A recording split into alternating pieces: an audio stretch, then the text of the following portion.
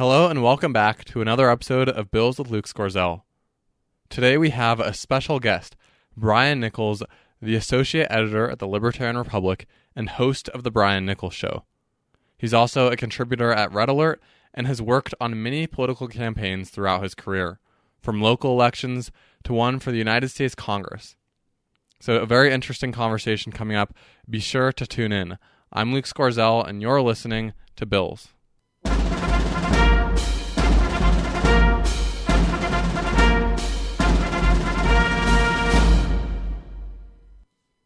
Now, before we get into the interview, I'd first like to take a minute to say thank you to some of our Patrons to the Bills with Luke Scorziell podcast. So thank you to Zach for his tremendous $30 donation. And actually, in today's interview, towards the end or whenever they are relevant, we're going to ask some of Zach's own questions to Brian, and Brian will answer those for us. So very interesting. I'm excited to have what is our first mailbag coming up, and that's available to all of our Patrons. But thank you also to Mike and Julie for their $15 donation and to Tiana for her $15 donation. All greatly appreciated. Head over to patreon.com/billswithluke to get your special exclusive rewards. We have episodes early. So right now, my interview with Jordan A. Brown is already published on Patreon, and so is my interview with Sarah Lee Whitson. Head on over there. And without further ado, let's get into the interview. Hello and welcome back to episode 39 of Bills with Luke Scorziell. Today we are here with Brian Nichols. I'm absolutely honored to have him as a guest. He is the Associate Editor at the Libertarian Republic and host of The Brian Nichols Show. So thanks for coming on, Brian. Yeah, absolutely. Luke, thanks so much for having me on. Yeah, it's going to be a great conversation today. I'm very excited to talk about libertarianism. So getting into that, can you tell us a little bit about your background? You're not only experienced in the publishing of politics, but also in getting your hands dirty and being on the campaign trail. So can you give us kind of an overview of how you've gotten into politics and what you've done? Absolutely. I think that's a really nice way to put it because, I really didn't have a choice when it came to being involved in politics. I actually grew up in a very political household. My grandfather was the town supervisor, actually still is a town supervisor for my home area up in northern New York. My father was the county legislature representative for my home area, as well as the chairman for the board. He's currently the elections commissioner for my home county. And as you mentioned, I've been involved in politics not only through my personal life and my family, but also involved in political campaigns. I served on New York State Assembly campaign, county clerk, state Senate campaign, and then most notably in 2012, I was the mobile field representative for a gentleman running for Congress up in northern New York. And with that, I've just been involved in politics, more beyond the campaign trail, doing advocacy. The vice chair for America's Future Foundation here in Philadelphia. As you mentioned, associate editor over at the Libertarian Republic and host of my own show on the We Are Libertarians network called The Brian Nichols Show, aptly named. I've spent pretty much my entire life involved in some way, shape, or form in politics. And I got to tell you, I love every minute of it. How exactly did you get into podcasting? I'm kind of interested in that. So you started with all of I guess what you think of when you think of politics is the campaigns and all of that, but it's really evolved with the use of technology and the internet to become like getting the word out about, in your case, libertarianism. So how did you get involved with podcasting in the first place? Because this isn't the first show that you've hosted, right? Correct. So I'll actually rewind back to my days in college. I hosted a show. It was a top 40 show when I was, gracing the airways in college, and I really found the medium of radio / which is turned into to podcasting. I find that to be the best medium to be able to convey my political views and to really try and have conversations with people.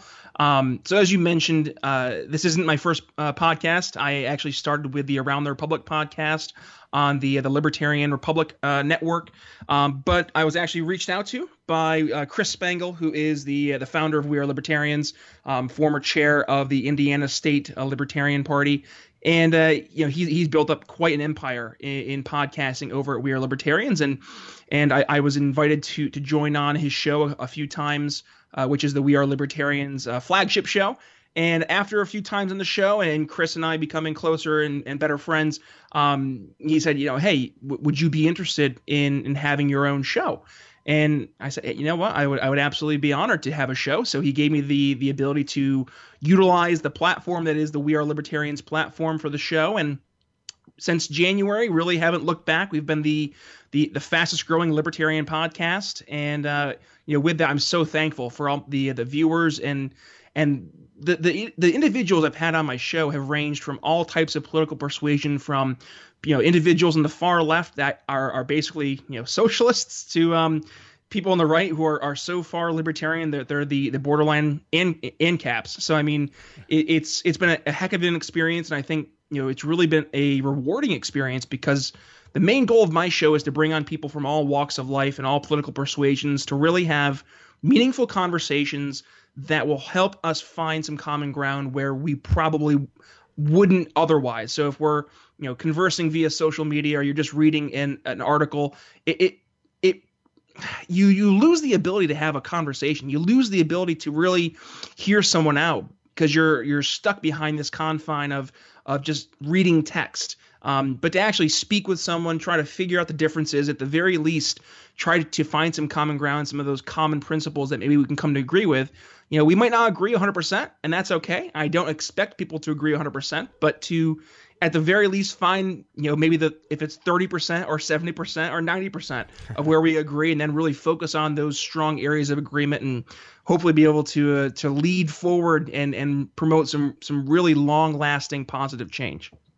I had Jordan A. Brown on my show last week, and I know you were on his show, but we talked about the importance of conversation and talking about ideas and people that you wouldn't normally maybe associate with on social media or in real life, but you get to hear them on a podcast and be exposed to those ideas and say, hey, like, I agree with this person on that, even though I don't agree with anything else that they talk about, but at least we have something in common. So today we're going to have an excellent conversation. Now, getting into your ideology, you had a shift from the Republican Party to the Libertarian ideology, and maybe the party, not totally sure yet. But can you tell us a little bit more about that, and what kind of leap is that from Republican ideology and party to the Libertarian point of view? So it all started back in 2012, after I finished up on my my congressional campaign.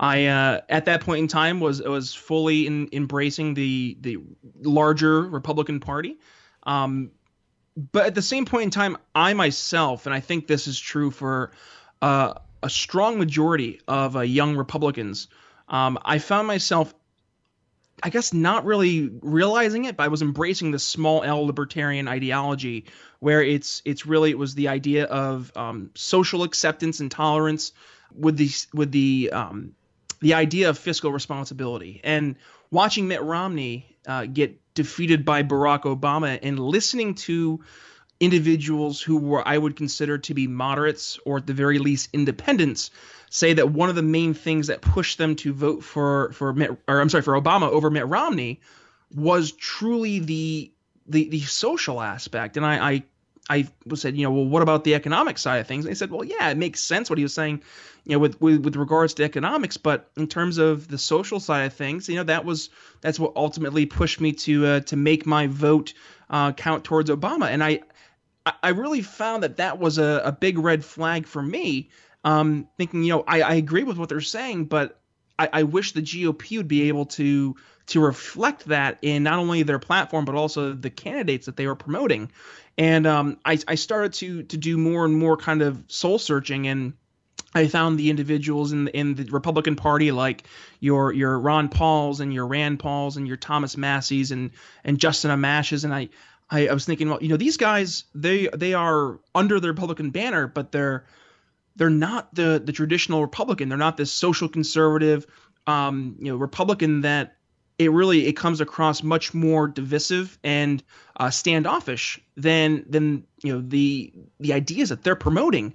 So I started to do some more research, and I began to understand what it was to be a quote unquote libertarian, and with that was really that social tolerance and acceptance with the embracing of fiscal sanity and responsibility, and that really kind of shaped my beliefs. And I am still registered as a Republican.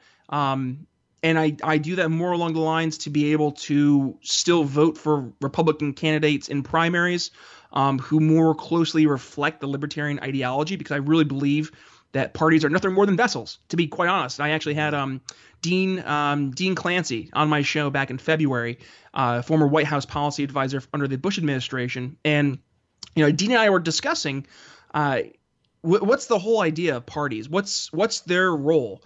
And I agree with Dean in terms of Republican, Democrat, libertarian parties, Green Party, etc. They're merely vessels to bring these different ideologies and these different perspectives into government. So I look at someone like Austin Peterson, who's utilizing the Republican platform, their vessel of being this one of the two largest political parties, and using that to try and promote libertarian values to a much larger audience. I think that for me is probably the most sensible way to bring libertarian beliefs to the forefront. But that's not to say that the Libertarian Party doesn't have a role. And in that role, I believe, is to really help cultivate libertarian thinking, to show that there is a true alternative to the two major parties. And really, the main goal, I believe, and it's unfortunate, but the real goal and role of the Libertarian Party is to keep the other two parties honest. We saw over in Pittsburgh, Pennsylvania, where we had that special election for the congressional race between the Republican and Democrat, and then a third party being the Libertarian candidate.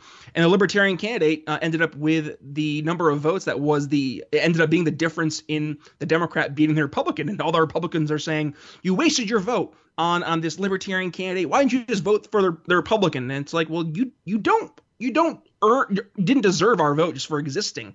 You have to earn the vote. So stop running crappy candidates. Start running candidates who will actually go out and earn these people's votes. And it does. It keeps those parties honest. And with that, we've seen the likes of a Rand Paul and a Justin Amash and a Thomas Massie, and I would dare say a Mike Lee in Washington, who are reflecting these ideals. And it gives me hope. It really leads me to hope going forward that we'll have these elected officials in Washington under the Republican Party platform and banner, who will then be able to reach a larger audience with their libertarian ideals under that vessel. So that's really my entire perspective as to the value of the parties, and I guess ultimately why I still remain a Republican, even though I still do consider myself a recovering Republican. I still see that value in what the party brings, especially in terms of its outreach. Yeah, I definitely agree with the parties being basically vessels to forward different ideologies, and libertarianism being one of those ideologies. But it's really interesting, I think, that you respond to that argument of libertarians just take away votes from Republicans as saying you need to earn our votes. Like, it's not just that these people are voting for that person just randomly. They're voting for them because they agree with them over the Republican that is running. So I think that's interesting, because that's an argument that you hear a lot against libertarians, is that they actually keep more conservatives from getting into office. So there's think about it. I mean, why do Republicans feel they just automatically deserve libertarian votes? And it really does. It peeves me, because I mean, I was in the Republican Party for pretty much my entire life, up until I decided, I'm still in the Republican Party, but my ideology really wasn't something that I was focusing so much on the party. And we see this notion of principles of a party, especially in the Libertarian Party, which I do embrace. But I look at the Republican Party and there's no principles anymore. It's this this tribalist groupthink mentality. It's like, well, if you got an R next to your name, you have to vote with the R candidate. It's like, no, like just run a candidate that's a good candidate that I can support based on principles. Otherwise, they're not going to get my vote. Like there is a vast difference between Lindsey Graham, Tom Cotton, and John McCain than Rand Paul, Justin Amash, and Thomas Massie. I mean, they both have R's next to their name, but in terms of principle and ideology, there is a vast difference, which is why my heart broke when I saw Rand Paul get defeated in the GOP primary, because Rand really was that true alternative, and he was bringing libertarian messaging to the forefront as a at the time it was a top GOP contender until the Trump happened. So I mean, it does behoove me a little bit to see the GOP try and just do this groupthink mentality. It's like, no, stand for something. Stop this groupthink. Stop this tribalism. This nonsense. Stand for something. Stand for principles, and stop standing for just a letter after your name. Yeah. Well, I think it's interesting because the left has really orchestrated this attack on everything that the GOP and the Republican Party ultimately did stand for. So, like, you could just run through them like Ben Shapiro or really anyone on the right does. Family values, religion, Christianity, and the importance of having like an objective truth in the world regarding science and all of that stuff. So a lot of core beliefs that I think were pretty standard, that the Republicans especially promoted: the importance of marriage, and of the two parents staying together to raise their kids. So all of those stances that they took have then been under attack for years now by the far left and now even the moderate left. So I think it's interesting to see how maybe that's evolved with the Republican Party maybe abandoning some of their principles and saying, hey, we're out there for whatever, like we'll do whatever you want us to do, which is a terrible way to go about, but I guess what they're left with. But the libertarians, on the other hand, I think are interesting because they forward the ideas of limited government and conservative fiscal policy, but they also have this aspect that you bring up of social policy that's not really involved, and that just lets people do whatever they want. And if that means you want to be on the left and fight that cultural battle, then so be it. If you want to be on the right and fight the family cultural battle, then so be it. Well, if I may, I want to correct something really quick. And I say this because I think that's actually a common misconception about libertarians. And I think a part of that is because some of the people we've had leading our party really haven't been able to convey libertarianism effectively. So what you just mentioned there said basically it was a libertine mentality, do whatever you want.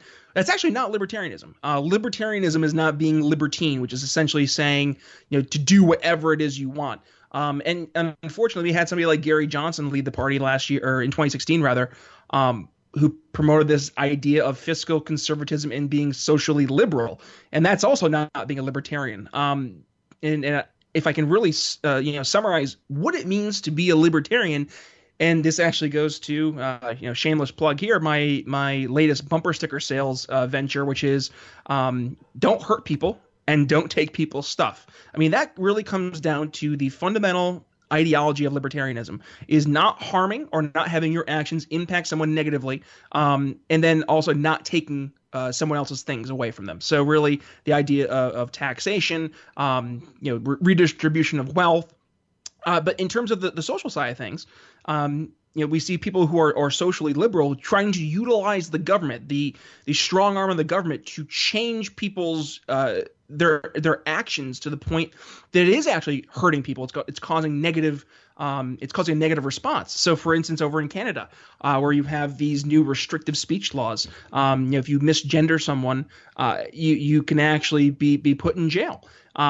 We see it over in the United Kingdom, where we had Count Dankula, who, he did some stupid stuff and said some stupid stuff. That's his right. He wasn't harming anybody, but the government, with their speech laws, ended up arresting him.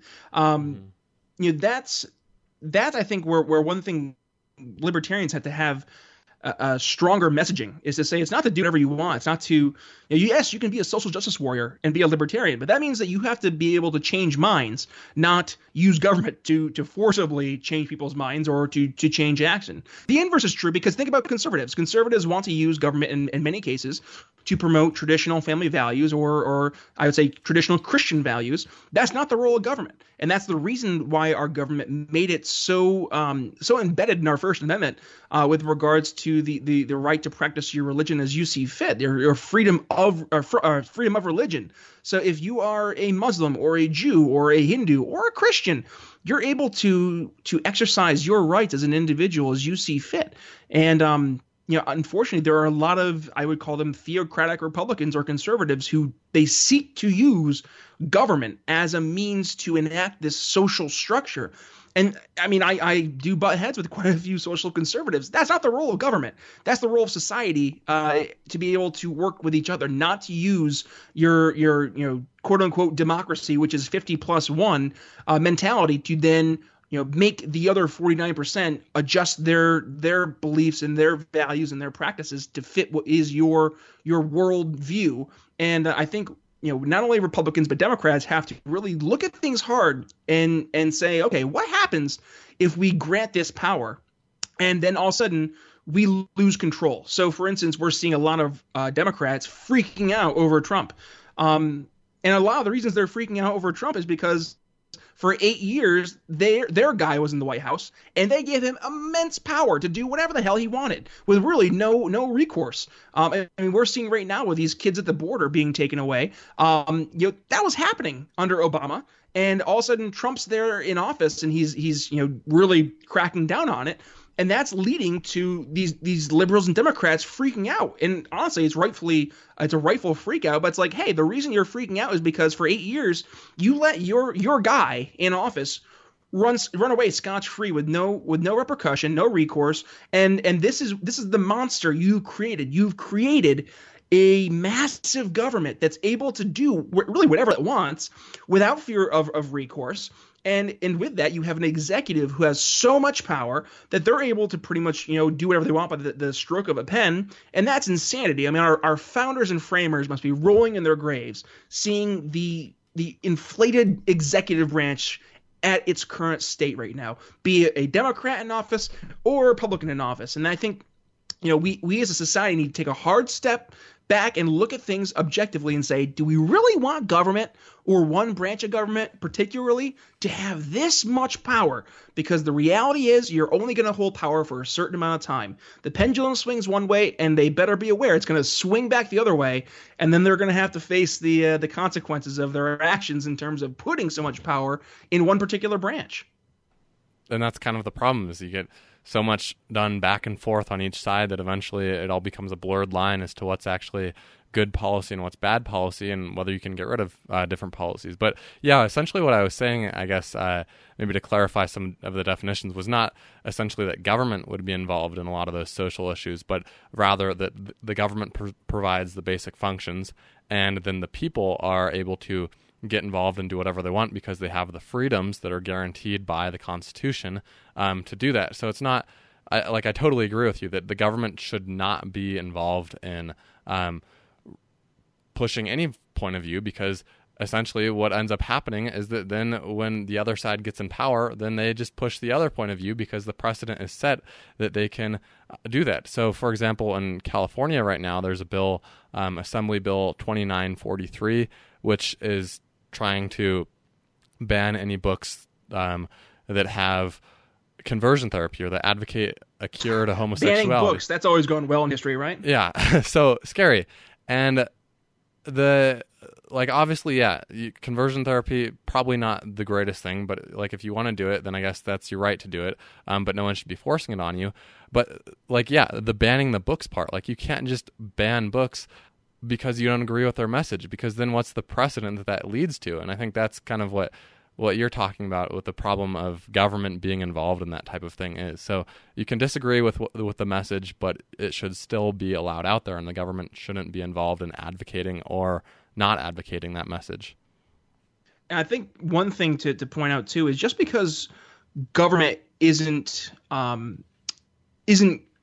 promoting one way of thinking over the other doesn't mean that in your non-government interaction life can you impose your will on somebody else. So you mentioned there conversion therapy, right?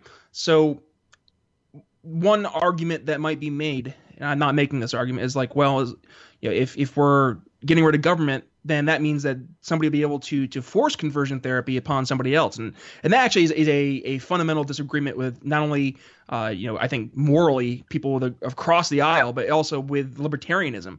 Is at the premise of libertarianism is the idea of the non-aggression principle, where you don't negatively impact someone, be it physically or the likes. So if I'm in my personal life and just say, hey, to a gay guy, I don't think you should be gay, and I'm going to make you do conversion therapy, that's a strict violation of the non-aggression principle. So with that, the difference is the libertarians, we don't see the government as the arbiter of morality. We don't see government as, and it's actually funny because Glenn Beck just tweeted this last night, government isn't our religion. And that's one problem I think many people who identify as Republicans and Democrats have gotten to this mindset of their politics almost as their religion. And the reality is in libertarianism, we look at government as really the ultimate destructive power in terms of going against morality. If we look at examples in history where government using its role to execute morality, I mean, we had the Holocaust in Nazi Germany, slavery in the United States, Japanese internment camps. Those were all being done at the behest of a government. Jim Crow. So government isn't exact Jim Crow laws. I mean, the list, unfortunately, throughout history is very dark and very long, and it's depressing to see how quickly people are willing to cede their rights and their responsibility along with it to government, in the idea that the government is going to take care of them and ultimately do just and right and moral things.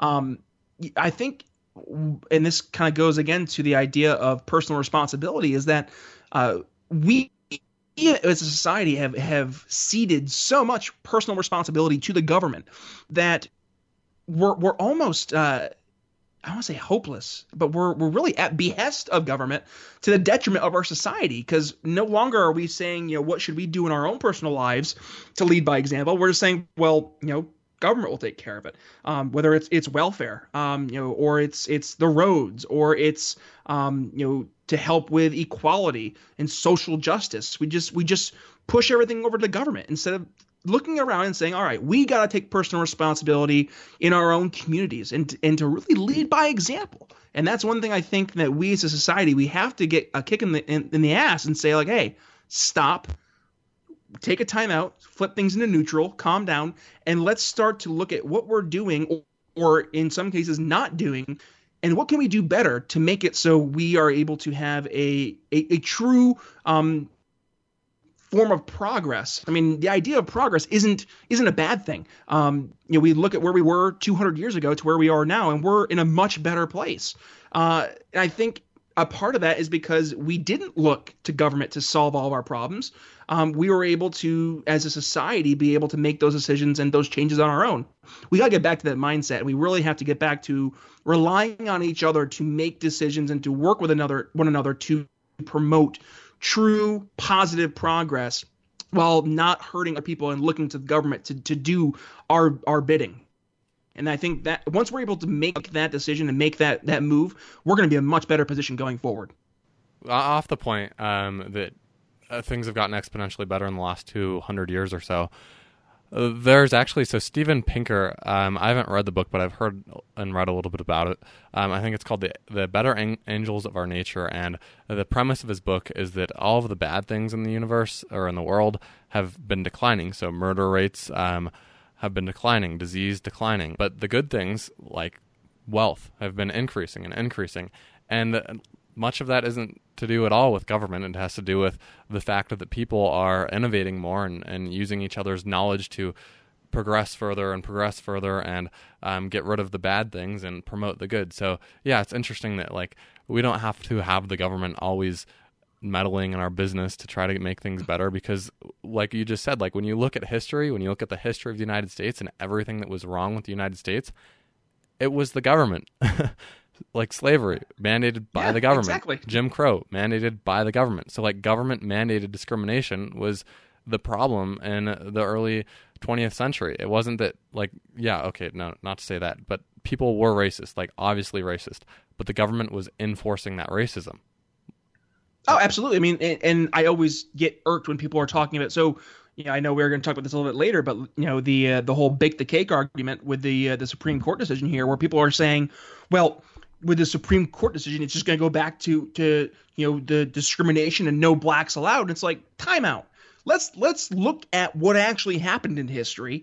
In the South, it wasn't that individual business owners were saying no blacks allowed. It's that state governments actually had codified discrimination laws on the books that didn't allow whites and blacks to eat together and the likes.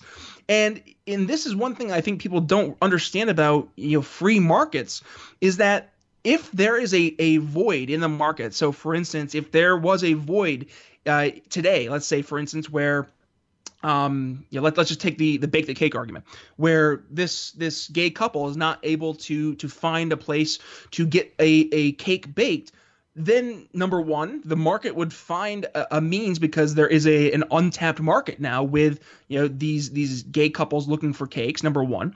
But number two, in the era of constant communication, social interaction, we have the ability to point out saying, hey, look at this restaurant and what they're doing, or this bakery, what they're doing. They're not baking a cake for gay people. Shame them out. I mean, just here, we'll do something very topical. There was a lady, I think her name is Annette something. She's been going on as what's the Twitter hashtag? It was it was the little kid who wanted to sell water on the street. But she basically was saying, permit Patty. That's what it was. Hashtag permit Patty. And this lady, she called the police on an 8-year-old who was trying to sell water bottles, right? Mm-hmm. On the street, saying that though she didn't have a permit and she can't sell water bottles. First of all, any sane person's going to say that's absolutely effing nuts. Like, it's an 8-year-old selling water bottles, number one. But number two, this just shows how effective the free market is. Permit Patty was identified as a CEO of I think it's a weed/CBD company that was selling products for animals. And they, number one, found her name, found her company, and within like less than 24 hours, like 5 of her major vendors she worked with have dropped her and her products, and she's already facing the backlash socially for what she did and what she said. Now, that's how the marketplace works. Nobody is going out of their way to use the government to shut her down. It was her own actions that stopped the government. If we don't think that in 2018 that wouldn't happen anywhere else in any other marketplace, then I think we're fooling ourselves. I mean, we see the marketplace work, and honestly, a lot of the places where the marketplace quote unquote fails is where government gets involved, and government picks winners and losers through excessive regulations or subsidies or tax burden. Definitely. And I'd actually like to get your thoughts on the Masterpiece Cake Shop case. We could do that right now. But the difference between individual liberty and religious liberty, and even free speech, the baker, did he have the right to refuse to make that cake, or did the gay couple have the right to that cake? Did they have the right to his services? So as a libertarian, I could assume maybe what you would be thinking, but which do you think should have prevailed in the case? And it wasn't really solved. The Supreme Court kind of went on this like bizarre nitpicky thing about what actually had happened earlier with the Colorado Civil Rights Commission in that case. But what are your thoughts? Should religious liberty prevail over LGBTQ rights? If I may, I think the framing of the question is a little off. It's not that religious liberty should trump LGBTQ rights. It's that personal property rights trump the government mandate. So I love getting this question, because often it's questions that are asked by people on the left. They say, Brian, do you really think that it's right for a baker to deny a gay couple services? And I say, no, I don't. Like, well, how can you side with this then? And I say, well, because let me ask you, let me flip the question. Would it be right for a Jewish baker to refuse service to a neo-Nazi group? Would it be right for an African-American family who owned a bakery to deny services to a KKK group? And they kind of get flummoxed. And the reality is that you are responsible for who you are as a person and your personal interactions. And a lot of that comes with the voluntary exchanges that we make on a day-to-day basis. So for the example of the Masterpiece Bake Shop case, the guy had every right to discriminate as he sees fit, and he has every right to face the backlash of his discrimination in the marketplace. We don't need government to come in and quote unquote fix these problems. The market fixes these problems on its own. And just going back to Permit Patty here, we see the outcome of the marketplace being able to work. There was no government needed to make this woman pay for her absolute idiocy. And ironically, it was her trying to get government to get involved to stop an 8-year-old selling water that ended up costing her so much. So now, with that being said, if somebody's discriminating, so let's say, for instance, that a white owner of a bakery decided to discriminate against a black person, I think that they're a piece of human debris for doing that, but they have the right to do it. And we have the right in the marketplace to shame that person and to point out what a terrible human being they are for not providing their services to an individual, and we have a responsibility to do that. But as soon as we call mommy and daddy government and say, come fix this, look at this person being mean, as soon as we do that, we're now opening the door for the government to come in and to regulate every other voluntary interaction and exchange that we make on a day-to-day basis, and that's a horrible precedence. And I think we would be much better suited to look at these voluntary exchanges and to say, what's right, what's wrong, and should we really force anyone to perform any action because, it's quote unquote my feels.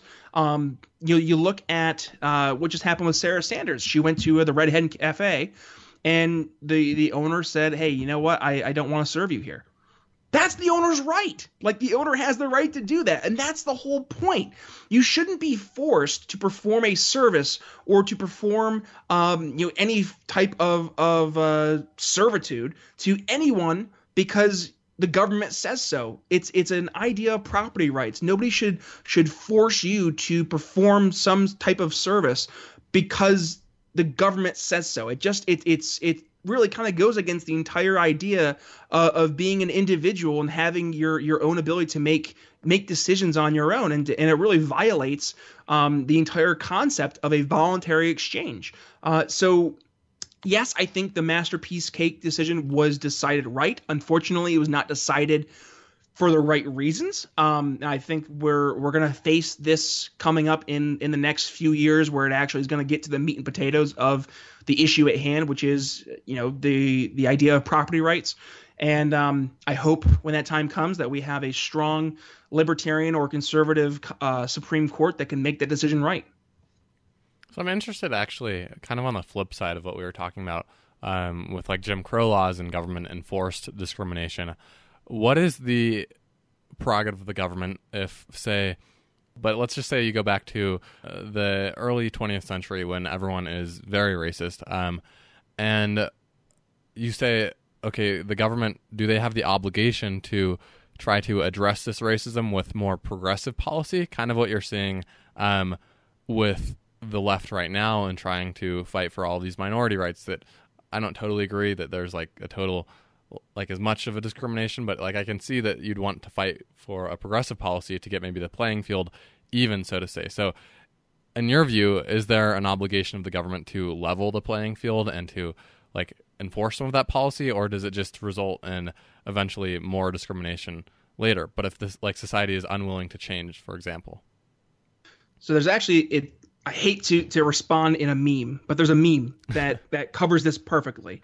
And it's three guys trying to look into a baseball park, right? And the meme originally was shown as the idea of fairness and equality, right? So one guy was like, 6 feet tall. The other guy was 5'5", and the other guy was 5 foot tall.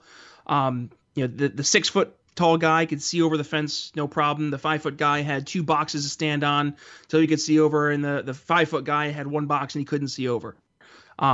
So that they're like, oh well, to make it fair, the 5'5" guy should give one in the box to the 5 foot guy so they can all see over. They're being treated equally so they can get the equal opportunity or the equal outcome, right? The problem is the idea that this fence is in the way, right? Get rid of the fence. There's no need for the fence in this meme. And it says to create equity, so that you have the equal opportunity to be able to see the game without the barrier in the way. So to get rid of the fence, in most cases, the fence is government.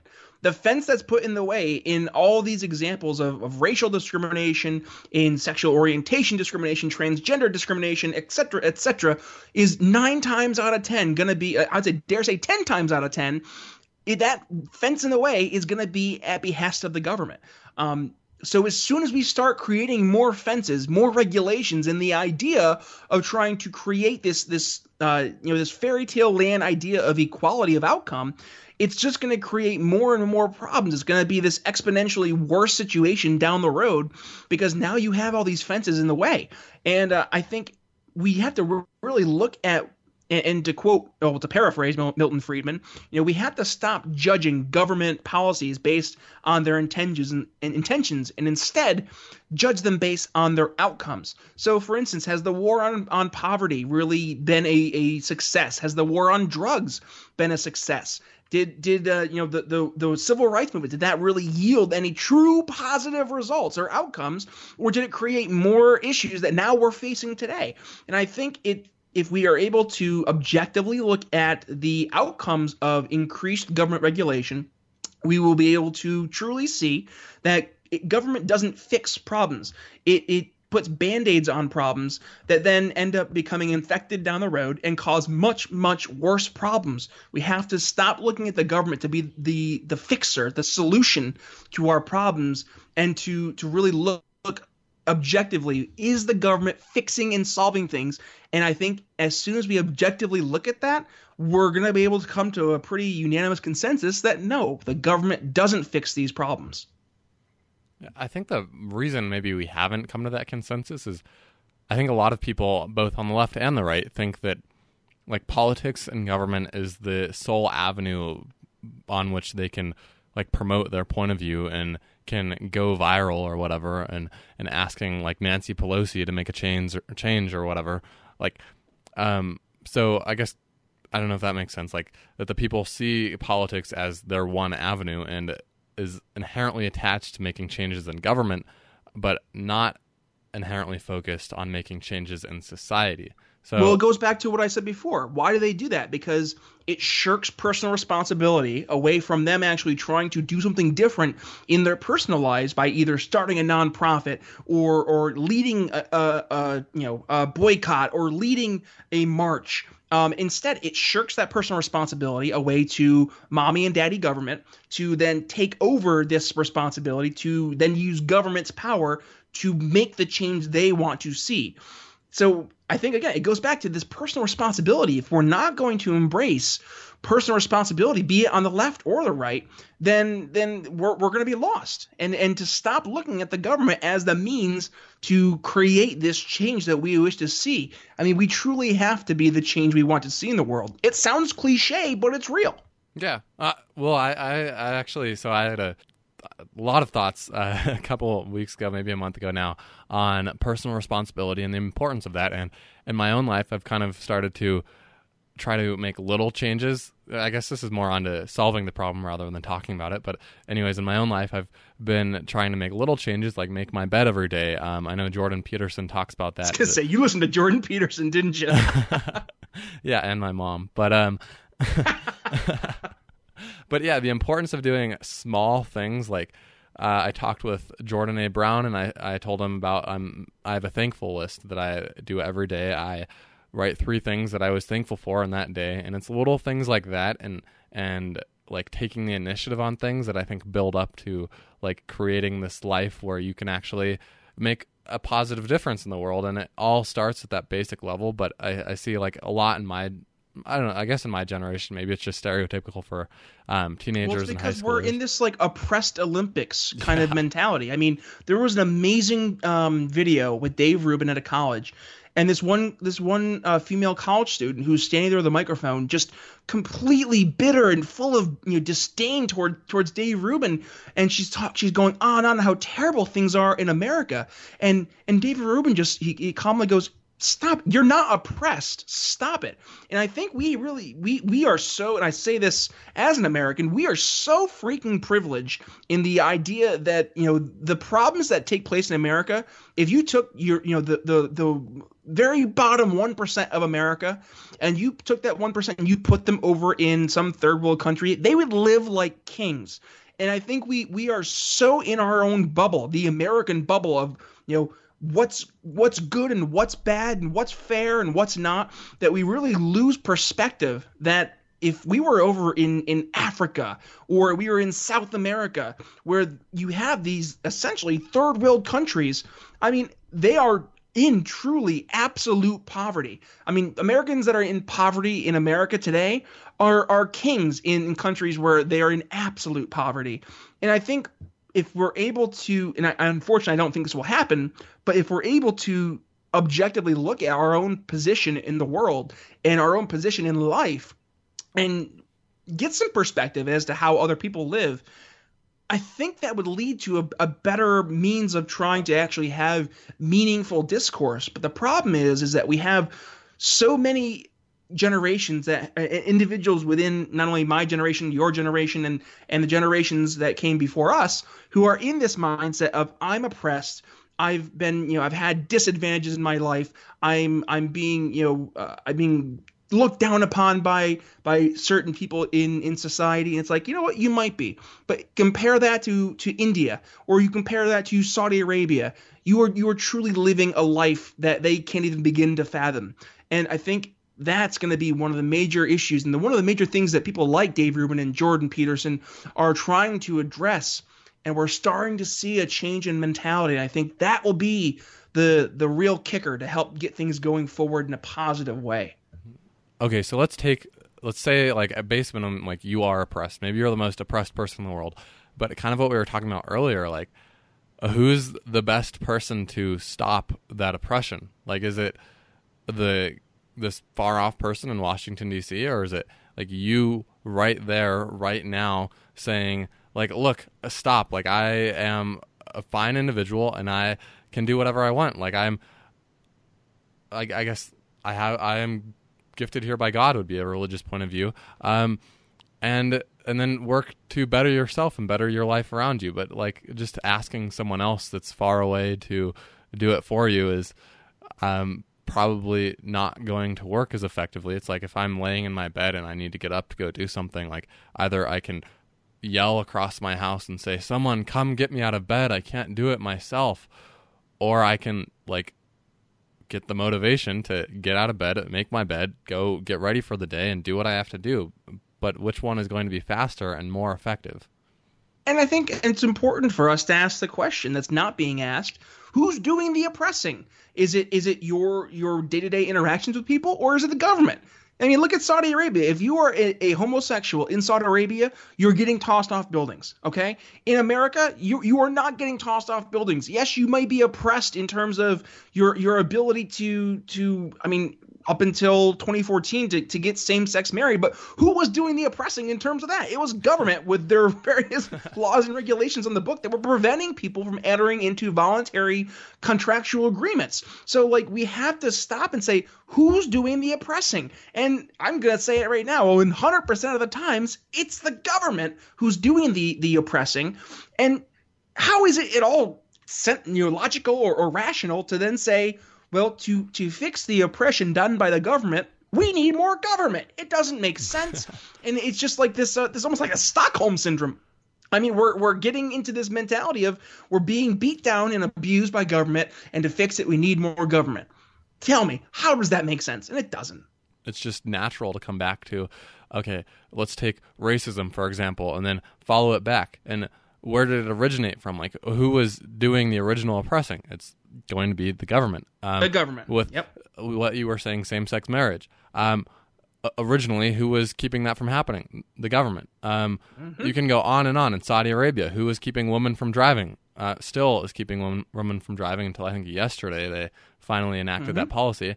Who was doing it, though? The government. And the government has created this culture, or the other way around, the culture created the government, whatever, that is now continuing the oppressing. So it starts off as just the government, and then it expands outward from that into the culture and the society, which I think is also very interesting. And it makes, when you bring that up to someone who is usually politically left-leaning in their progressiveness, and you mentioned that, it's almost like, I would say they just shut down.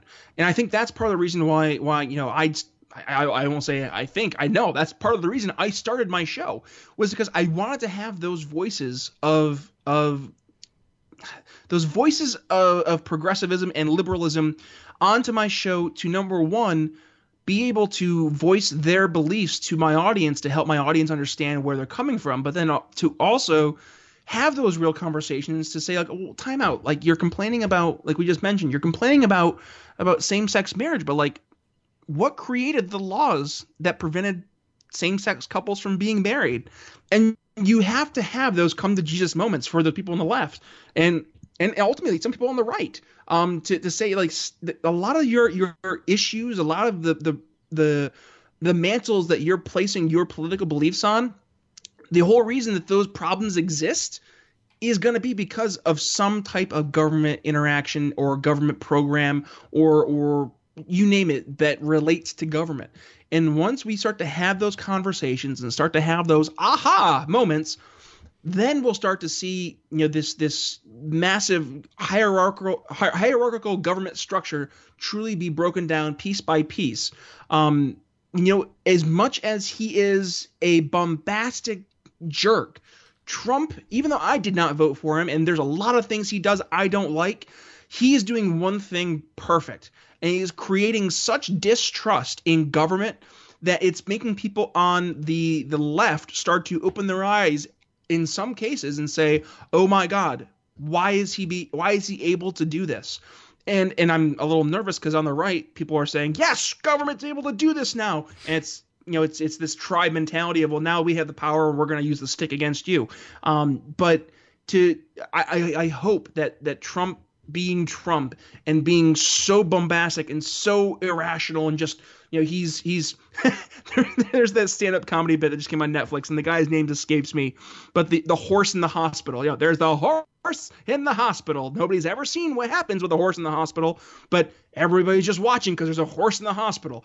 Like, that is a perfect analogy for what Trump is doing. And it's creating so much distrust for the power that the horse has in the hospital that people are like, maybe we shouldn't put horses or elephants or donkeys in a hospital again. So fingers crossed that actually stands true, but I'm not going to hold my breath. Yeah, hopefully not. But it's interesting because I agree with a lot of what Trump's policies are doing. I'll out myself as a conservative again, but it's interesting to look at what he's doing because I don't totally agree with a lot of what he says, but like the media definitely. As I say, do you mind me asking, like, what specific policies about Trump do you like? I want to hear your feedback. So I liked the tax law. Definitely, I did a lot of episodes on that, and it wasn't perfect. It wasn't like the perfect tax code that I could have asked for, but I'm not a tax expert. But it did lower the business tax, which was great. And then, but he's cut a lot of regulations, especially, and I live in California. I think you're in Pennsylvania, correct? Yeah, correct. I'm in Philly. Yeah, so California is just literally the worst. It's the best location, I would say, in probably the country, but also the worst government in the country as well, just because of the overburdensome regulations. So Trump has cut a lot of those, and my family is in construction, and so that helps a lot with that business because you have less regulations, obviously, so less money spent, and then a lower business tax, so more money in your pocket. Yeah, I'm selfish, whatever.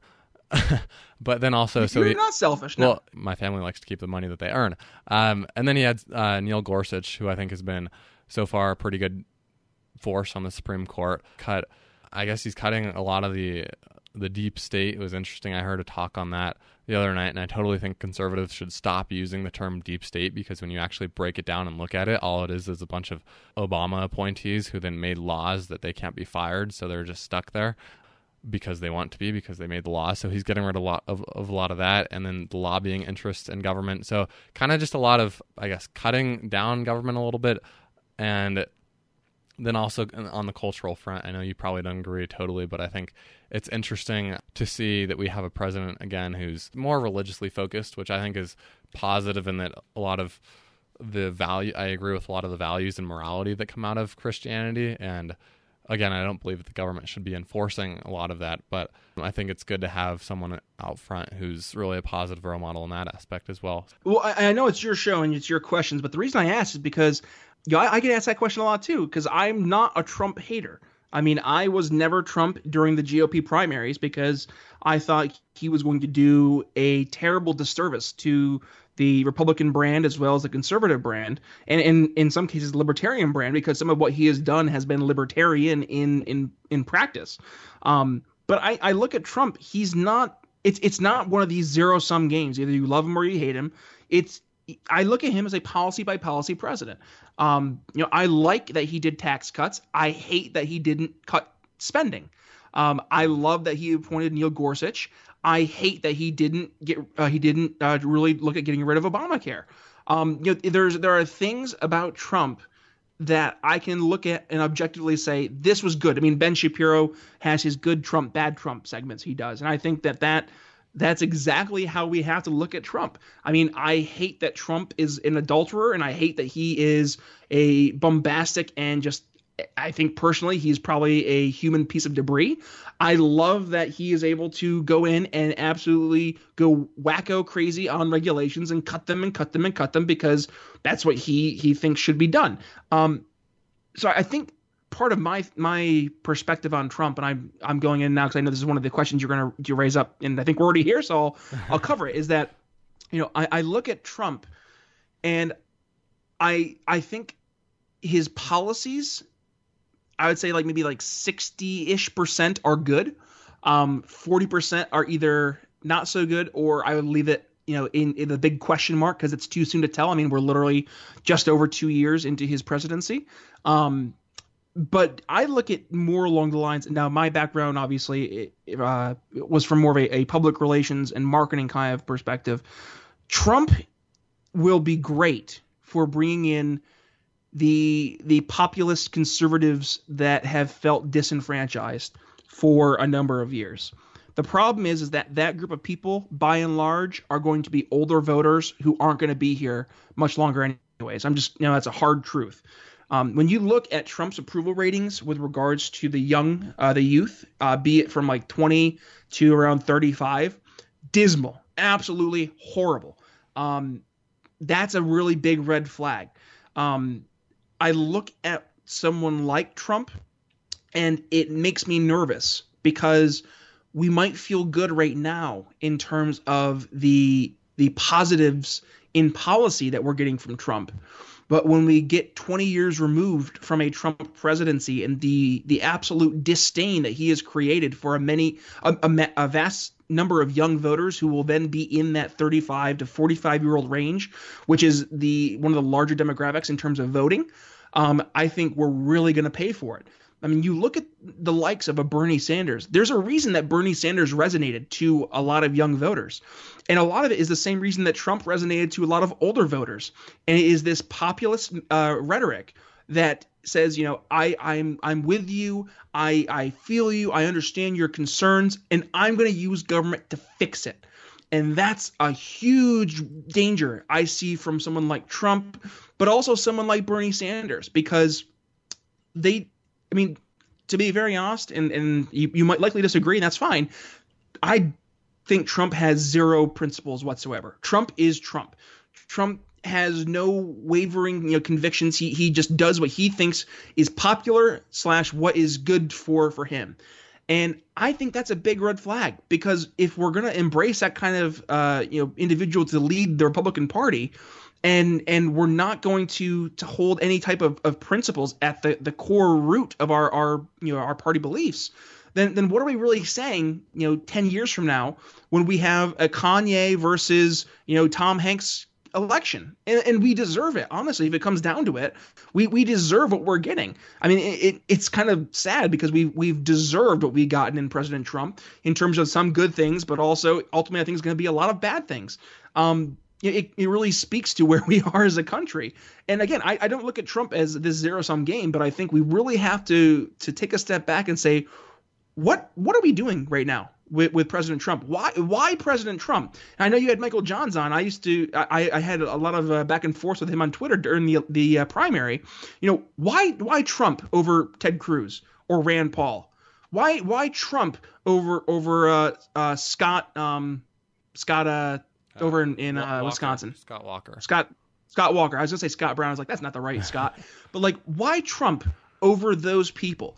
And it spoke to me in terms of who was supporting Trump, and it was those people who wanted to hear there was going to be someone who's going to go in and fix the government, and then to give them a voice because they felt underrepresented during the past 8 years. And I think that is a horrible way to nominate someone to lead your party going forward, and then to run a government, because it's gonna foster this tribalism. It's gonna foster this mentality of it's us versus them, and it's really gonna hurt the future going forward with the young voters.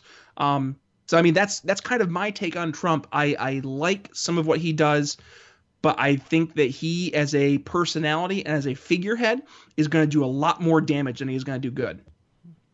Yeah, I don't know. I'm kind of on the fence about that.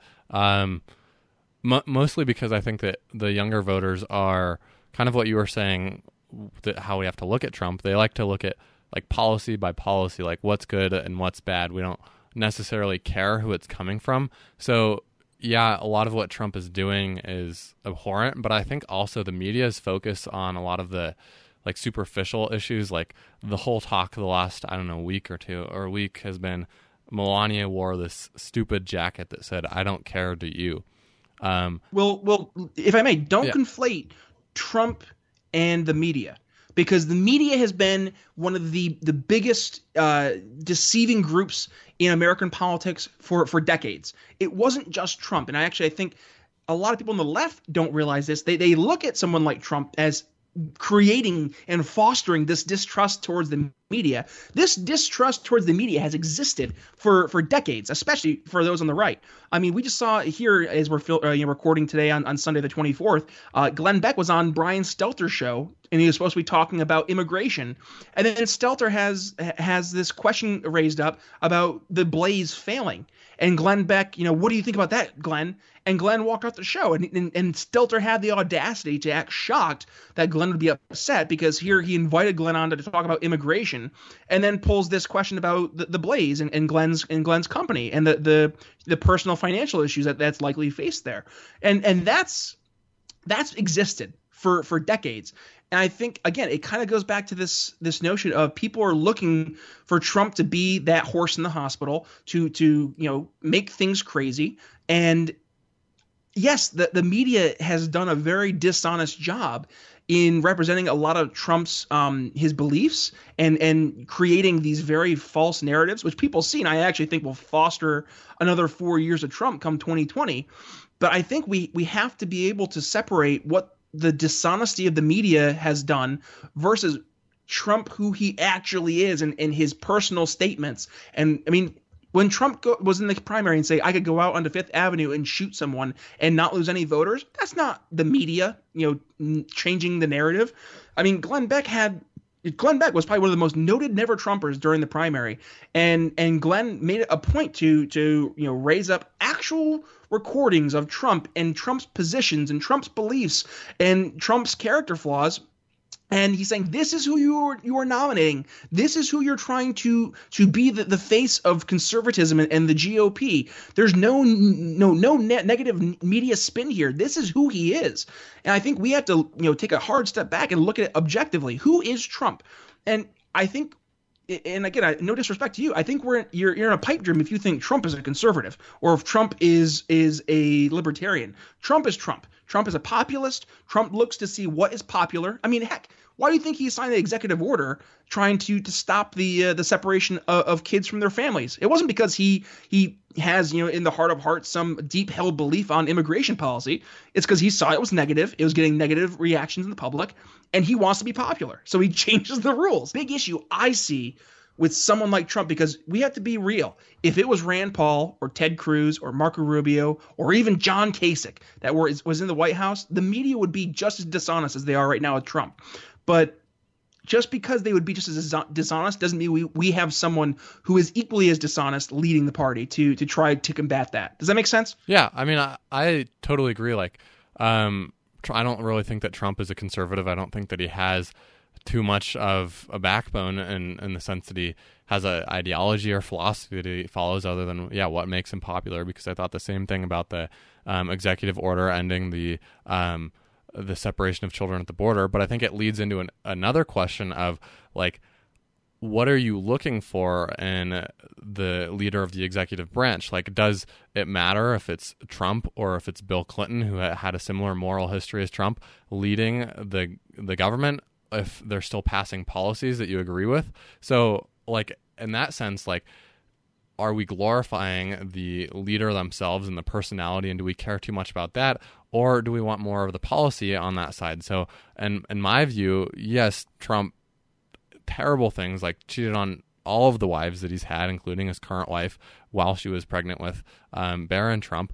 But at the same time, do you look past that and say, well, hey, he's passing policies that are good and that are eventually going to lead, hopefully, to a more limited government in this aspect? Essentially, if you glorify the leader too much, then you might lose out on some of the policies. Because we could have had someone like John Kasich, who's, I thought, was pretty pleasant to listen to. He's not too extreme, but I think that some of his policies were kind of like on the border between adding more government and not. So I think it's an interesting question there.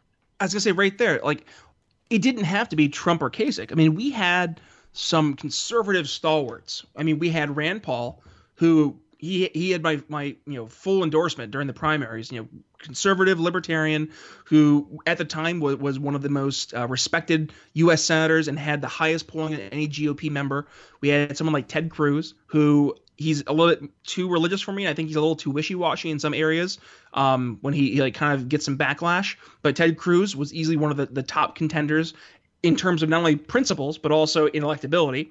You had someone like Scott Walker in Wisconsin, who was doing wonderful things for that state. You had people like, even Marco Rubio, Carly Fiorina, these individuals who didn't have the baggage. They didn't have the grossness of Trump. I mean, 2016 was literally the election between the worst candidate ever and the second worst candidate ever, and the second worst candidate ever won.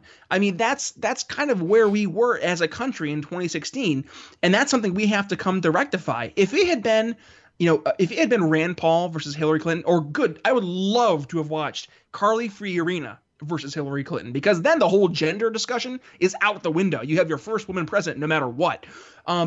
If we had someone like that versus the Donald Trump, part of the GOP that ended up taking over, I think we're in a lot better position, because right now, if we had President Rand Paul, I mean, I can tell you right now, flat out, we would have repealed Obamacare.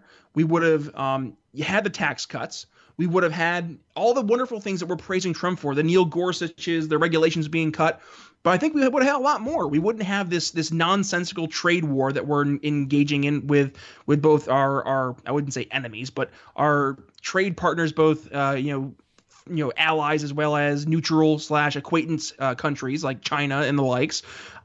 We would have been in a much better position, and we would have had a leader who they have credibility and they have the ability to represent America on a national stage with a lot more credibility than Trump does. I mean, let's look at the executive as it is, and I think this is something that we just have to deal with as America, is that the president isn't just the executive. He is also the face of the nation when he is abroad. He's kind of like he essentially is. He is the royal family and the prime minister in the United Kingdom, but in one person. He is one entity. So he represents America, but he also represents the actual government itself. That's just something we have to acknowledge, and I don't think it's a right way to frame things, saying it's Bill Clinton versus Trump. It's saying, did Trump even have to be the nominee? Did Trump Why? I mean, that's why I gave Michael Johns a lot of crap, because he was a Tea Party Republican and then supporting Donald Trump right when he had other choices. And I really do. I will, to this day, question Republicans who supported Donald Trump over the likes of a Rand Paul or a Ted Cruz, or name the other 16 candidates that were running. So then what are your thoughts for the 2020 election? I mean, I guess you might be voting Libertarian, but if it comes down to Trump and whoever the Democratic nominee is, who will you vote for? Will you vote? I would lean towards the Libertarian candidate, because I think that the Libertarian Party definitely still has a role in terms of, like I mentioned before, being the alternative and trying to keep the other parties honest. But with that being said, I hate the false choice. It has to be Trump or Elizabeth Warren. We've gotten into this terrible mindset of, this political dichotomy and duopoly that has to be the Republican or the Democrat. And I understand. I'm a realist. I understand that it's going to be Republican or the Democrat. But I don't think that automatically, again, going back to what we talked about before, that doesn't mean they deserve my vote because they're the top two candidates. And looking at Trump, I will be the first one to come out and say Trump has done some good policy. I will fully acknowledge that. But a vote for Trump, in my personal opinion, is a vote for much more than policy. It's a vote for the person. And that's why I didn't vote for Trump in 2016. And Trump won without me in 2016. So, I mean, unless he does something absolutely out of this world, like the next, year and a half, he goes absolutely wild and crazy being a libertarian, which I'm not going to hold my breath for, because we're just watching with the way he's treating immigration and the trade wars. I don't have any faith that that'll happen. Then maybe a 0.5% chance that Trump could earn my vote. But I'm being realistic. I'm looking forward to 2024 and saying, God, I hope Rand Paul takes one more swing. I hope that the Libertarians will put somebody up in 2020 who will actually be a strong person to go against Donald Trump and whoever the Democratic nominee is, and create some legitimacy to the Libertarian Party as a true third alternative to the GOP and Democratic Party. So at this point, it's a very politician answer to say, but I don't know yet. And I'm leaning towards no. I wouldn't vote for Trump. I'm not going to vote for the Democrat. I might just skip the presidential vote at all if the Libertarian candidate's really bad, and just vote down ballot. Well, I'll tell you, it's scary living here in California, because now we've come down to either John Cox or Gavin Newsom, and I'm sure I don't know if you pay attention at all to California politics, but Gavin Newsom is literally the antithesis of what we've been talking about today, with the fact that he wants to use government to do literally everything. Like all of the social policies, government has to be involved. Wants to totally reform education, government has to be involved. And on top of that, simply raising the gas tax even more. We just got a higher gas tax. So I think here in California, we're seeing a preview of kind of what the Democratic Party is becoming. And so to me, it's a little worrisome to think that, like, not only could we get Gavin Newsom in California, but also could get a very, very left-leaning president in 2020. And so I think it kind of comes down to the question of what I asked earlier, if like the Libertarian takes votes away from Trump and we end up with that far left Democrat, and maybe that's a false dichotomy, but it certainly has happened before. Like, how does that work out for us in the end? I mean, I guess we just get the Democrat and kind of have to suck it up for 4 to 8 years. Well, you're going to laugh when you hear this, but there have been many studies done, and it has been shown throughout American history that the United States operates in a much more fiscally conservative manner when you have a Republican-led Congress and a Democrat in the White House. And it's funny how that's worked out that way. I'm not advocating for that to be ideal, but hell, look what just happened here this past January. We just passed a $2 some odd $1 trillion tax cut, while then raising spending by 1 point something trillion, adding even more money to the federal debt, right? That's hardly conservative. And yet when we look back under Clinton, we had a Democrat in the White House in Clinton, and then a Republican held Congress. And that was the first time in decades that we'd actually seen a true cut in the deficit. That says something. And I look at Republicans and Democrats. There's that old Twix commercial, left Twix, right Twix. Like, they're both Twixes. You're going to get the same thing in one way, shape, or the other. It's just going to be either one's on the left or one's on the right. They're the same thing. And I think part of the problem is that we've kind of gotten into this mindset. It has to be part of the same. And we believe the marketing and PR from both parties that they are somehow different. I mean, yes, you have an Elizabeth Warren who's a far lefty and a Bernie Sanders who's a lefty. But on the right, I mean, Trump is hardly conservative. And I'm going to tell you right now, if the Congress flips to the Democratic Party, I would not be surprised in the slightest to see Donald Trump work with Chuck Schumer and Nancy Pelosi to promote pretty much anything they want to get done. Because the reality is, like we said earlier, Trump doesn't have policies or principles or positions that he believes in. He believes in Trump. I mean, there's a reason that he was a registered Democrat like 3 times in his life, and that he's supported financially all these Democratic presidents or Democratic candidates, because he doesn't care. He just wants to support whoever will be in office that will make his interests look better. And right now it's him. It's him. And it will be, if the Democrats win in 2020, it'll be Chuck Schumer and Nancy Pelosi. So no, I wouldn't be surprised in the slightest if that were to happen. And you know, you'd mentioned that, you know, we could have a Democrat president, and for you living in California, it could be really bad. So I look at it as, there's 2 issues at hand that we really need to kind of analyze. One is strategic voting. So I went to college for political science and I focused on American government and constitutional law. And one of the main points of my thesis was the idea of strategic voting. So you mentioned right there perfectly. You know, if we end up with a Democrat, it's going to be a big net negative yield for me in terms of what I'm getting out of the candidate that was elected in terms of policy. But to the contrary, I look at it is we need to be able to continue promoting the idea of getting rid of this false, duopoly, this false dichotomy and choice, and to be able to foster in different voices, different third party voices, to change it so we don't have this Republican or Democrat decision that we have to make every November. I'm a big fan of strategic voting to create it so your vote actually means something. It has weight to it, and you really will be able to have a direct impact in not only the winner, but to really change the ability to bring these third parties out of the shadows.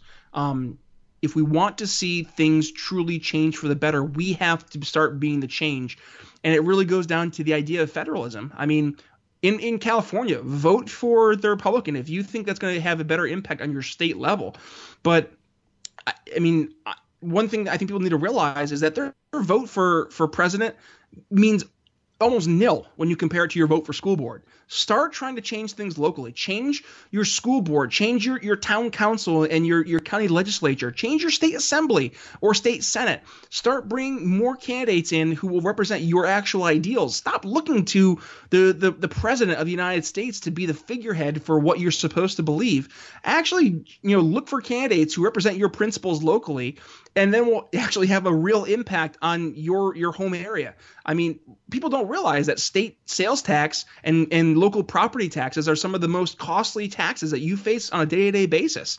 Then vote to change those. But I think it's silly if we get into this mindset that if we don't vote for Trump or if we don't vote for Hillary, that it's going to make that much of a big change at the federal level. And honestly, we look at how things have changed over the past 30, 40 years. It really doesn't make too much of a difference. Again, they're Twix. They're the same flavor, but one's on the left side and one's on the right.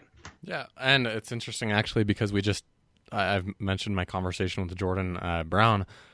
This is probably the 3rd time, but we talked about that, and specifically that a lot of people attach their meaning to this national government and the presidential election and the elections for Congress, and that really gives them very little meaning because it will go on and it will always persist without them.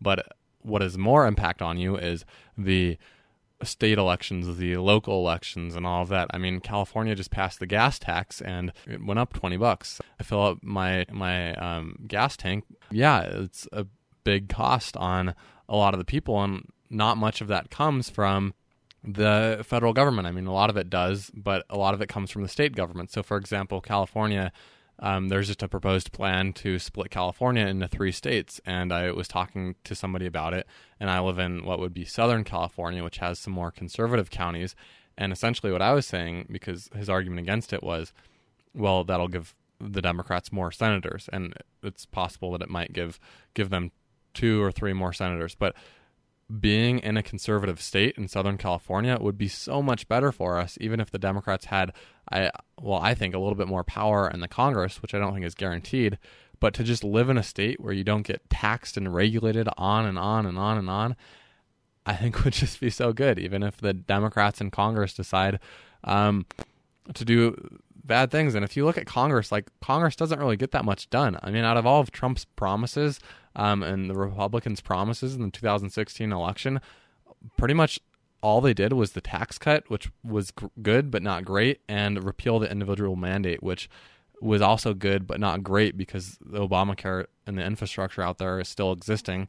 And other than that, like, I guess he appointed Neil Gorsuch, but not very much gets done on the federal level.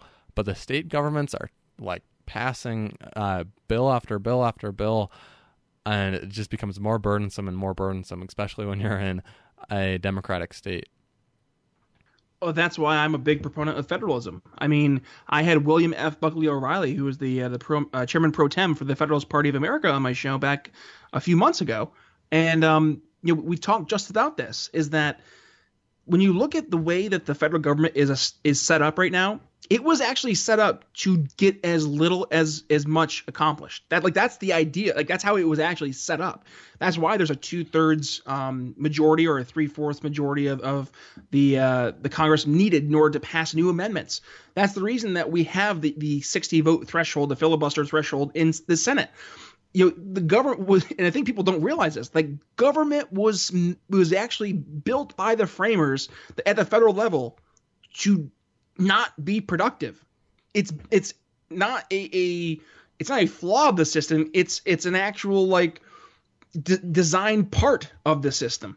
And I think that's one thing that people have to get back in terms in how they look at government. And you mentioned, yes, you'd have a much better representation from a conservative state in California, with a Southern California state, than you do as the whole California being a big lefty utopia. But I mean, take it a step further, you'd be much further ahead to have a strong conservative or libertarian local government than you would having a state that was strongly Democrat or Republican. So with that, I say, not just you, but people across who are listening to this podcast across the nation, lead by example. Get active in local races. Either support candidates who are running that represent your vision for what you want to see in your world, or be the one to run. I mean, get out there, lead by example, run for office, get involved, write letters to the editor, to your local paper. Do what you have to do locally to be able to make an impact, because it's going to have so much of an impact on you personally than going out and stumping for Trump or being never Hillary. I think people need to get back into this mindset that, yeah, it's not sexy to vote for your school board person. It's not. But guess what? When you go to do your taxes on April 15th, which is my birthday, you're going to feel a lot better when you see a smaller property tax bill than you would if you had a really high taxed liberal school board in your area. So get local, try and do what you can on your local level, and it's gonna yield such a better result and a positive outcome for people on a more individual basis than worrying about the national political scene. We get so lost in the sexiness of the Mueller scandal or Stormy Daniels or James Comey. And we don't realize, Jane Doe running for school board, she's going to be voting to increase our property taxes by 15%. Well, that seems a little more important, doesn't it, than James Comey, and some book he wrote? Like, we got to get our priorities in order. Yeah, definitely. Your local governments have a much bigger impact on you than the federal government, and that's just a fact. And the federal government doesn't get a lot done, but if you can stop your local government from doing too much that's going to hurt you, then so be it. But with that, I think we're kind of rounding out to the end here, and I have a few questions from one of my Patreons, Zach, who is a generous $30 donor, and he had a few questions for you. So if you wouldn't mind answering them, I think he had one about he had one about racial tensions, but I'd say we already had a pretty good conversation on that. But a few very interesting ones. So this one I actually like. It says, with the ever increasing acceptance of executive orders as a substitute for congressional action, do you believe that America could, at some point, become a dictatorship? Oh, absolutely. Without a doubt. People are... This hurts to say. People always are looking for someone to fix stuff. They never want to take the responsibility on their own. And it kind of goes back to what we talked about before. So people look to the government to fix stuff. So what better way to fix stuff than to elect someone who is going to fix stuff and then will be there forever to keep that stuff fixed? I mean, it's scary because I could easily see someone like a Trump try and turn into a dictator. I mean, there's a reason he praises the president of China for being president for life, because he wishes he could do that.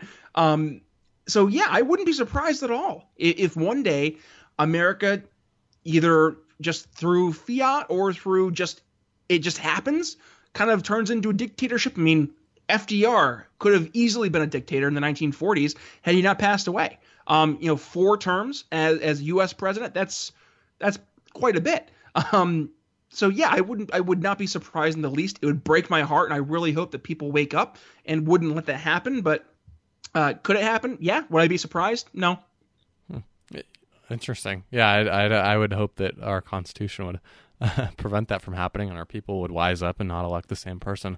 Quick. I mean, that also requires Congress to stand up and do something to use their power of the purse to say no, we're not going to fund this, et cetera, et cetera. But right now, we've watched Congress. They've been pretty. How do I put this tactfully? They've been very lachrymose when it comes to standing against President Trump. And I would not be surprised in the slightest if you have someone of the political stature of like a Donald Trump or an FDR who basically was able to browbeat Congress into submission and then to enact their own, whoever that person is, to enact their own vision of the country, and then to basically appoint themselves as dictator. I wouldn't be surprised. And it kind of gives me a shiver down my spine to even think about it. Yeah. And, FDR had his strategy of appointing as many Supreme Court justices as he could. I don't think he ever really did increase them too much, but he definitely had put a lot of pressure on both the Supreme Court and on Congress to pass his New Deal program. So, yeah, interesting. I don't know what I think, but so on to the next question, a little more personal, but if you were to run for president of the United States, what would be the first item on your agenda, and how would you handle it? First item of my agenda as president of the United States would be to cut as many regulations and to limit the size of the executive government as far as possible. I would try to make it so my job as president of the United States would have so little meaning that hopefully in the 4 years after my running, there wouldn't even need to be an election for president, because the president would have such little power. And to be honest, that's kind of the way it was supposed to be in the first place. The government, I'm not an anarchist. The government has very, very, very little responsibility. When it was written in the framing of the Constitution. Get back to the Constitution, make it So the powers of the government, especially in the executive branch, are what it says in the executive branch, and leave it at that. Don't let the desire to increase the size and scope of the executive branch, lead to actually increasing it. Try to limit it to the point that there is no even need to run or to have the vested interest in corporate lobbyists and the likes to influence the executive, because the executive would have no power. I would love to see a world where the federal government has only a specific number of responsibilities, and that's it. People get all pissy about corporate interactions in influencing elected officials. It's like, well, why do you think they influence them? Because they're able to get regulations put in place to push out their competitors. They're able to get these nice little subsidies to make it so they can pad their profits.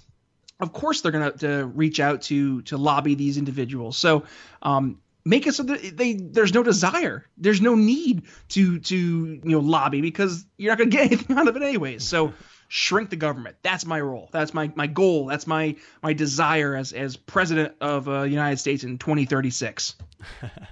Well, one can only hope that it happens. And maybe that would be the eventual dictatorship that we would have, would be you running the government forever. Run the government, then leave everybody else alone. How about that? So anyways, thank you so much for coming on today. And where can our audience find out a little bit more about you and the Brian Nichols Show? Absolutely. So if folks are not tired of me yet and they want to check me out, swing over to the Brian Nichols Show.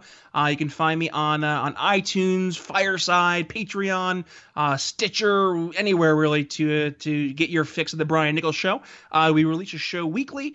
Just released my show here. It was the Brian Nichols Show, The Farm Bill, and Charles Krauthammer and Respect that came out today. I ran a little behind getting that up. But they can follow me on Twitter at @BNicholsLiberty. I'm always active on Twitter.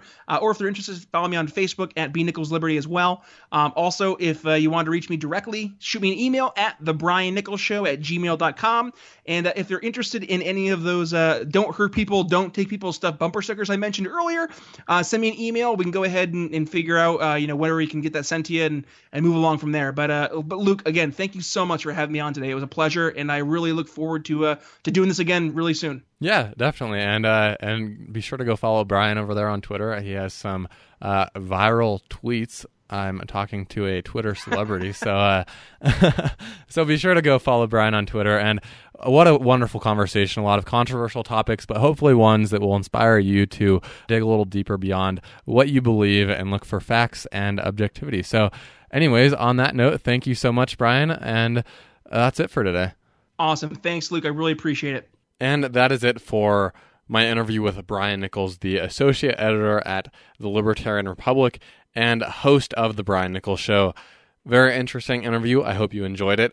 And I have a lot more interesting interviews coming up for you in the coming weeks. So Andrew Kessler, who is the founder at Slingshot Solutions, a firm dedicated to helping government come up with policies to address the very dangerous opioid epidemic. Over 115 living, breathing Americans are dying every single day due to drug overdoses. So very interesting conversation there. I'm also working on putting in the interview with Tom Breakstill. We keep having a few mishaps regarding that conversation, but also with someone who is an expert in video game addiction and maybe what some of the policy solutions to that might be. In addition, we're going to be looking at phone addiction, what possible dangers there might be to radiation addiction. So that's going to be another interview. I'm also going to be working on setting up an interview with Dr. David Adesnik, who is the Director of Research at the Foundation for Defense of Democracies. That will round out our conversation on the Israeli and Palestinian protests along the Gaza border in Israel. And finally, a lot of interviews coming up. I'm very excited to share them with you, but also one on the harmful effects of pornography on society and what we might do to address that and broader implications that has for society. So lots of interesting stuff coming up. If you'd like to get access to those interviews early, you can head on over to patreon.com/billswithluke. Or if you're just looking to support the podcast, we have a lot of different people donating what is amounted to $73 per month, which I think is pretty amazing. I'm just running the show from my bedroom, and something that I love doing. So go over to patreon.com, become a subscriber. We have Zach, Mike, Julie, Tiana, and most recently, Scott and Michelle joined our Patreon page with an amazing donation of $10 per month.